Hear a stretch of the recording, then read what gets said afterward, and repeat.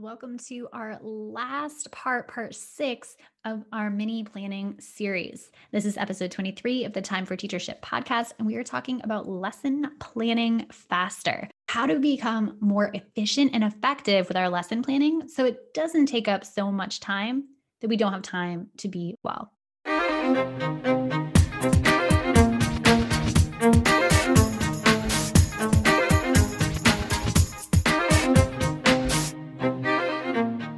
Hi, I'm Lindsay Lyons, and I love helping school communities envision bold possibilities, take brave action to make those dreams a reality, and sustain an inclusive, anti-racist culture where all students thrive. I'm a former teacher leader turned instructional coach, educational consultant, and leadership scholar. If you're a leader in the education world, whether you're a principal, superintendent, instructional coach, or a classroom teacher excited about school-wide change like I was, you are a leader. And if you enjoy nerding out about the latest educational books and podcasts, if you're committed to a lifelong journey of learning and growth and being the best version of yourself, you're going to love the Time for Teachership podcast. Let's dive in.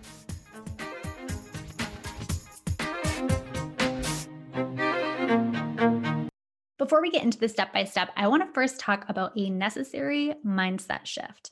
From personal experience, I know the following to be true. Covering content and the mindset around covering content lowers student engagement and student achievement. I believe the fastest way to actually amplify students' engagement and build students' skills and achievement is actually to stop trying to cover the traditional curriculum map that's often overloaded with content, and instead create just 4 justice-centered units that enable students to dive deep, explore their skills, make mistakes, revise their work, resubmit, learn from feedback, collaborate, dive into the subtopics and niche topics within what we're doing as a class, and really learn deeply. That's what's engaging to students and what ultimately moves the needle, or what I've seen move the needle for my students towards massive skill development and ultimately student achievement. So before doing anything else, the most important shift we can make is to move our lesson plan goal from cramming a bunch of content in to one lesson to developing independent learners, to enabling students to go deeply into a topic, to explore what's interesting to them, to make mistakes, to revise, resubmit, and build up their skills. I found when I used terms like cover content, even if I wasn't speaking those terms out loud, even if I was just thinking them to myself, the way that I planned with that mindset, my students were not retaining what I wanted them to retain anyways. So it was better to focus on doing less, but make sure students were actually learning from it. The things that may have been important to teach years ago, names, dates, they're Googleable now. Students can write any question about any date or any event and find that information immediately on Google. If we see schools as mechanisms for learning what will be valuable to know later in life, the skill of learning how to Google a question, how to ask a question and get an answer is more important than memorizing a bunch of stuff that Google will always have available for them. And that's a big mindset shift from how I was taught. So again, it's more important students are able to find, to analyze, to apply new information than memorize a predetermined list of facts. And once I made that shift, that mindset shift, that was a huge shift in advancing my students' learning and definitely an increase in their engagement. So if you find yourself spending hours making mini lessons like I used to, or lecture-based lessons, right? You might ask yourself, how could I teach the same content and have the students practice a different skill than listening and note-taking? For example, when I prepped for lectures, I would read through a textbook, I would make a slide deck, I would create a guided worksheet with like some fill in the blank options for students to write in correct answers. To prep a lesson like this, it took about 4 hours. I was reading full chapters of textbooks and I was trying to condense all of the content. I didn't want students to miss anything. And I would try to cram that all in to a lesson, which was difficult. I also felt like I was reducing the rigor of the task itself of reading comprehension. If I were just to give them a textbook, I feel like it might even have been easier, but I thought I was helping. If I were to prepare a same length of a lesson, let's say it's an hour-long lesson, previously it took 4 hours. If I were to prep one that was student-centered, same topic, here's what that would look like. And what it eventually looked like when I made this shift. It was find a text or maybe a couple texts generate one or two really big questions, lofty questions, driving questions that students would answer, and choose a text based protocol from my resource bank. So, I have talked before about the importance of purposeful protocols and developing unit arcs that repeat these purposeful protocols so students don't have to learn new protocols or new activities. They don't have to learn the step by step process of how to do the learning. They can focus instead on the learning because they already know the protocol because it's repeated every week or every couple of weeks. So I'm going to choose a text based protocol. I'm going to choose a text, and then I'm going to pose one or two big questions for students to answer using that text. Prepping like that took 30 minutes. My planning became so much easier when I made that mindset shift, and my students were developing text analysis skills. Now, of course, this is just one way that I could develop a student centered lesson. There are many types, not always driven by text annotation, or text reading. That's one example. This example of the mindset shift and how it leads to preparing more strategically, more effectively, and more efficiently is one that I want you to take away from here. Now, when we're talking about actually writing out your lesson plan for any given lesson, the secret I want to share is that most of my best lessons actually did not have a formal lesson plan. For the first few years I taught, lesson plans at my school were checked every day. So I was teaching like 7 different classes each day. And so I had to have 7 completely different lesson plans that were often multiple pages long. And I eventually got to a school where that wasn't required. I understand that some people have to write lesson plans in a format that their administrators require. If you're an administrator that currently requires something like that, I invite you to keep listening because I think there is such great value in providing maybe some key ideas that need to be present in a lesson plan without having to go through the formalized process, typing everything out. When I felt like I was scripting my lessons, I felt like I was taking away from my time to choose a really effective resource or some other piece of the planning process. To be really, really clear here, I planned my best lessons. I just didn't type out a formal lesson plan. My slides usually became my lesson plan. They showed the essential question, the activity stems, the protocol steps, the text that we were using, the links to all the things. The slides were just kind of a way I housed that. We used to joke in the New York City Department of Education that legally you could submit a lesson on a napkin. You just legally have to show you had been thinking strategically about your lesson plan. You thought it through, it has some instructional design components. I don't think you necessarily need to type up that thinking as long as you do the thinking. And the thinking is, and the lesson plans are generating results. We can be more flexible in what that looks like. So I want to talk to you a little bit about what my process looked like and what I recommend to teachers who are trying to streamline their planning process. The thing I invested my time into was not scripting, was not filling out all of the pieces of the lesson plan template. It was about being really in alignment with my broader course goals. So, what I often call outcomes, my course long rubric, which features my outcomes and their definitions of mastery, and summative assessments, which assess for those outcomes, not typing out my script. To me, an effective lesson plan is one that works for you. So, again, this is going to vary for each individual teacher. Each individual teacher has a different way that they plan. But there are some concrete elements that are the same, right? That have to be present when we're talking about quality instructional design throughout. Every lesson plan is going to be an outline of your ideas and a check for alignment with your larger unit or course goals. That's the basis from which your lesson actually emerges. So, what would a less dense, more streamlined lesson plan actually look like? Here are the core elements of the lesson that I think serve the needs of both teachers and administrators who want to make sure that teachers have a structure where they can share and think through concretely pieces of quality instructional design. First, the end goal. We need to be able to name the end goal. And again, you don't have to maybe type this all out, but you have to be able to think about and articulate, if asked, what is the end goal? What's the final outcome? So if you know exactly what your students need to do for your summative assessment at the end of the unit, you're good. What are you working towards? That is your end goal. Next, you want to have a lesson focus. And when I say focus, I mean really narrow it down here. What is the one thing, no more than one thing you want students to walk away knowing or being able to do?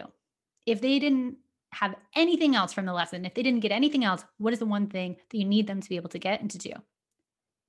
I would rather have students do one or maybe two things really well than get exposure to several skills and tons of content, but not retain or master any of it. Less is truly more here, depth over breadth. Next, I would think about the phase of learning. If we think about the lesson in the context of a series of lessons, in the context of perhaps a unit, we want to ask, is this particular lesson the student's first introduction to a new skill or content? Are you giving students more practice with a previously introduced skill in this particular lesson? Or, third option, might students be putting the final touches on a skill or assessing for mastery towards the end of the unit? Where are we in the phase of learning? And what this does by naming this or thinking through this, it helps keep your expectations for student performance in line with the amount of time students have had to work on a skill. I know for myself, I definitely used to provide too little time for students to really master a skill. And I'd often use as an excuse, right? I need to cover my content. I need to cover all the content in the curriculum map that I was handed day one as my rationale. But if students aren't actually getting anything, if they're not building skills, if they're not learning the content and deeply understanding what we're talking about, the themes of the course, then it doesn't matter how fast we pace, they're not getting it. So it's really helpful for me to think about, am I enabling students to move through all of the phases of learning and giving them enough time to do so? It's also just a really good check to ensure that for each skill or piece of content, if we want to speak numerically, we have at least one lesson per phase in the unit or in the course. Perhaps if you have some supporting skills that are only touched on a few times throughout the entire course, we need to have at least one in the course for each of those skills. For our priority standards, I would say they have to come up the absolute minimum one lesson per phase in each unit, because those priority standards are coming up again and again. And we really need to spiral the skill throughout all of our units, throughout the whole course, to be able to get them to truly master it. If you feel here like you're saying, I do not have time for this, Lindsay, I don't have time to practice this skill or this content understanding with minimally 3 lessons, one per each phase, focus on fewer skills and content. Maybe you're trying to do 25 priority standards and you only get 8. My suggestion is 8, right? 4 to 8 priority standards are standards that you can make sure you move through and hit on every single unit, at least one lesson per phase in each unit. Focus on fewer skills, focus on fewer content, less is more, depth over breadth. That's going to be the refrain throughout this streamlined planning process. Now, once we get down to the lesson flow, so far, just to recap, we started with the end goal, we've gone to the lesson focus, and then we talked about the phase of learning. So, this skill or content, how often has it been practiced before? Where are we in the phase of learning as we see this lesson in its larger context of a unit or a course? Now, we want to talk about specifically the lesson flow or the activities. I think oftentimes we go right there. And that's where our instructional design is lacking. That's the whole purpose of a lesson plan. For me, it's, does it have that backwards design, quality instructional design piece? We could design an amazing standalone lesson, but it likely won't help us to reach the larger goals unless it's aligned with those larger goals. We have the backwards plan. So let's talk about the lesson flow, the activities. These are your core protocols. Some people call them activities. I call them protocols in line with EL Education's protocol list. These are your core protocols for the lesson. That's what we're doing here in this section. I encourage you to stick with one main activity for student work time. You can also add in a hook and an assessment activity to kind of bookend the main activity, but start with just one. We're really trying to niche down here. We're trying to do less to get more. Within this section of the plan, you may want to note just 1 or 2 key questions that students are answering during each protocol. So, how much time you think each of those protocols or activities will take, and what resources that you might need. When you're first planning, you might just want to name, I need to get this resource. And I suggest planning out the full lesson and then circling back later as a separate activity. We talked earlier in this planning series about the cost of switching tasks. Planning the lesson and actually looking up the materials, the resources are 2 different tasks. And we pay a cost mentally when we're trying to switch back and forth. And so I would keep those separate. In this lesson plan, you're doing 3 things. You are noting the key questions students are answering during each protocol. Each protocol may have a different question. Depends on your lesson and how you're designing it. How much time you think each activity or protocol will take, and also what resources you may need. Those are the 3 essential pieces of the lesson flow. So let's say you like to lecture. You may want to start by looking at the amount of time that you're talking during the class and try to reduce that so that you can increase the amount of time that students have to talk or to work. We want them grappling with the content or skills. We want the main protocol to take up a lot of time so that they can really dig deep. And if we're talking during the whole lesson, they don't get that time that they need to practice and dig in, to make mistakes, and to have us be able to help them with those mistakes and work through those mistakes and give them feedback that makes them better learners. So I found that trying to limit my number of slides actually does help me to lessen my talk time and to really focus actually on one core concept. I try to use just maybe 10 slides per mini lesson, and I don't have a lot of stuff on each slide. Maybe I'm talking for a total of 15 minutes, just over 1 minute, 1.5 minutes per slide. It's not a hard and fast rule. You can definitely have more than 10 slides per mini lesson, and you can talk for more than 15 minutes, but I would pick numbers that work for you. And I would challenge yourself to stretch a little bit in order to streamline your mini lessons. The less time that you're talking, the fewer slides that you have to prepare. It allows you to teach in the moment. It allows you to see what the students are doing in their work time and give them that formative feedback that we know is really, really powerful in moving the needle forward on student learning. There are more things that could go into your lesson plan than just the ones that we talked about, but the odds are you're probably already thinking about those things as you plan. They tend to come up just in teachers' perfectionism. Like those are the things that we're thinking about. What worksheet did they have? Or, oh, did they have access to this Google Doc? Or, whatever it is. If those things don't automatically kind of come up for you, if you're not thinking about them organically, you can definitely type them out if that helps you plan. You can add them to the lesson plan. But I would encourage you, again, we're going for efficiency here, to write down just what you need to organize your ideas and ensure that this lesson gets the students where they need to go. We don't need to spend too much time typing things out unless it's maybe a formal observation, or you have guests coming in and they've requested a lesson plan ahead of time. Maybe you type a little bit more there. But really, we want to make sure we are backwards planning and outlining the alignment pieces.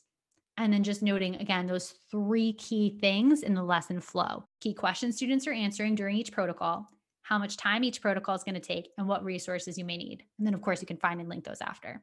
The other piece of this is if you do have an administrator or district policy of needing to have a typed up written lesson plan every day, again, I would push back on that requirement and trust teachers to do that process well. Again, we have to make sure that the results back that up. But if they are getting results, I would push back on that requirement. But if you do have that, if you're a teacher who is in that situation, what I would encourage you to do is to create, and I've done this, so I can definitely speak from experience here that this has helped me in that specific context, to create lesson plans in whatever template you need to use that are specific to a particular type of lesson, that centers a particular protocol. You're still using these concrete ideas here that we just shared in the streamlined lesson planning. And I'll share a template with you as well. So if you do need a template to work off of, you can have that if you don't have one specific to your district. But as you go through those and embed those key ideas, what you can do is for every day, again, if you're using the unit arc where you're repeating protocols, so okay, every Monday we do Socratic seminar, or every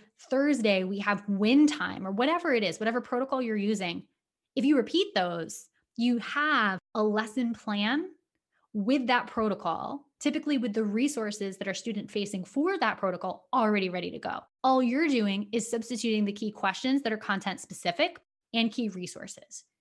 Everything else becomes kind of plug and play. It can stay where it is, you adjust for content, but the pedagogy itself, right, the protocol and the flow of the lesson remains the same. That I find to be a time saver as well. I told you I would share a freebie with you, so I'm going to share the streamlined lesson planning template with you. I created that for you. That is at bit.ly/streamlinedLP. The LP, because Bitly links are case sensitive, the LP is capital. So bit.ly/streamlined, lowercase, and then capital L, capital P.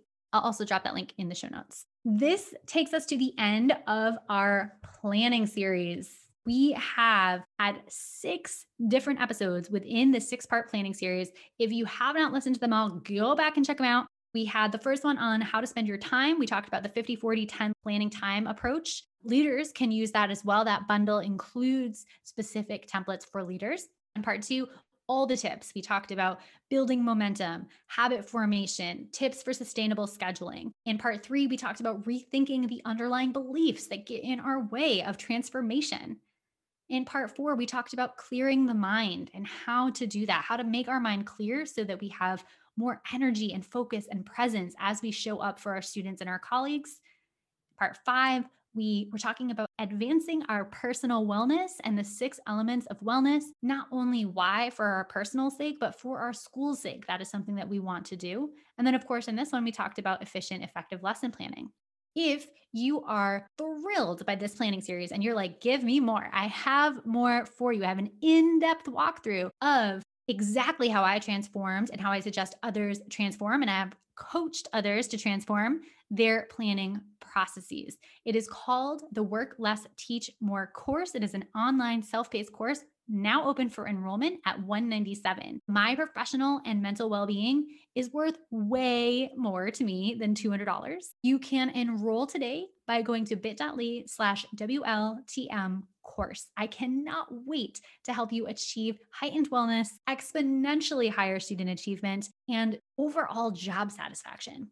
If you're a school leader who wants that for your teachers, I have had many teachers enroll in the course because their principals bought it for them. And I want to say to all those principals, thank you. This is a great gift for your teachers, a true investment in personal development that will last a long time, right? This is a repeatable system. These structures and processes that I talk about in the course are things that teachers can use again and again on a day-to-day basis. It opens up their energy and their time commitment to be able to engage in the big transformational changes that we're always trying to push. You can pilot it for one department or grade team or invest for the whole school. If you, as a leader or an instructional coach or a teacher, want to chat to see if the course would be a good fit, go ahead and throw me an email. I'm at hello@lindsaybethlyons.com. That is a wrap on our mini planning series. Next week, we'll get back to our regularly scheduled program with a guest. Thanks for listening, amazing educators. If you loved this episode, you can share it on social media and tag me at Lindsay Beth Lyons, or leave a review of the show so leaders like you will be more likely to find it. To continue the conversation, you can head over to our Time for Teachership Facebook group and join our community of educational visionaries. Until next time, leaders, continue to think big, act brave, and be your best self.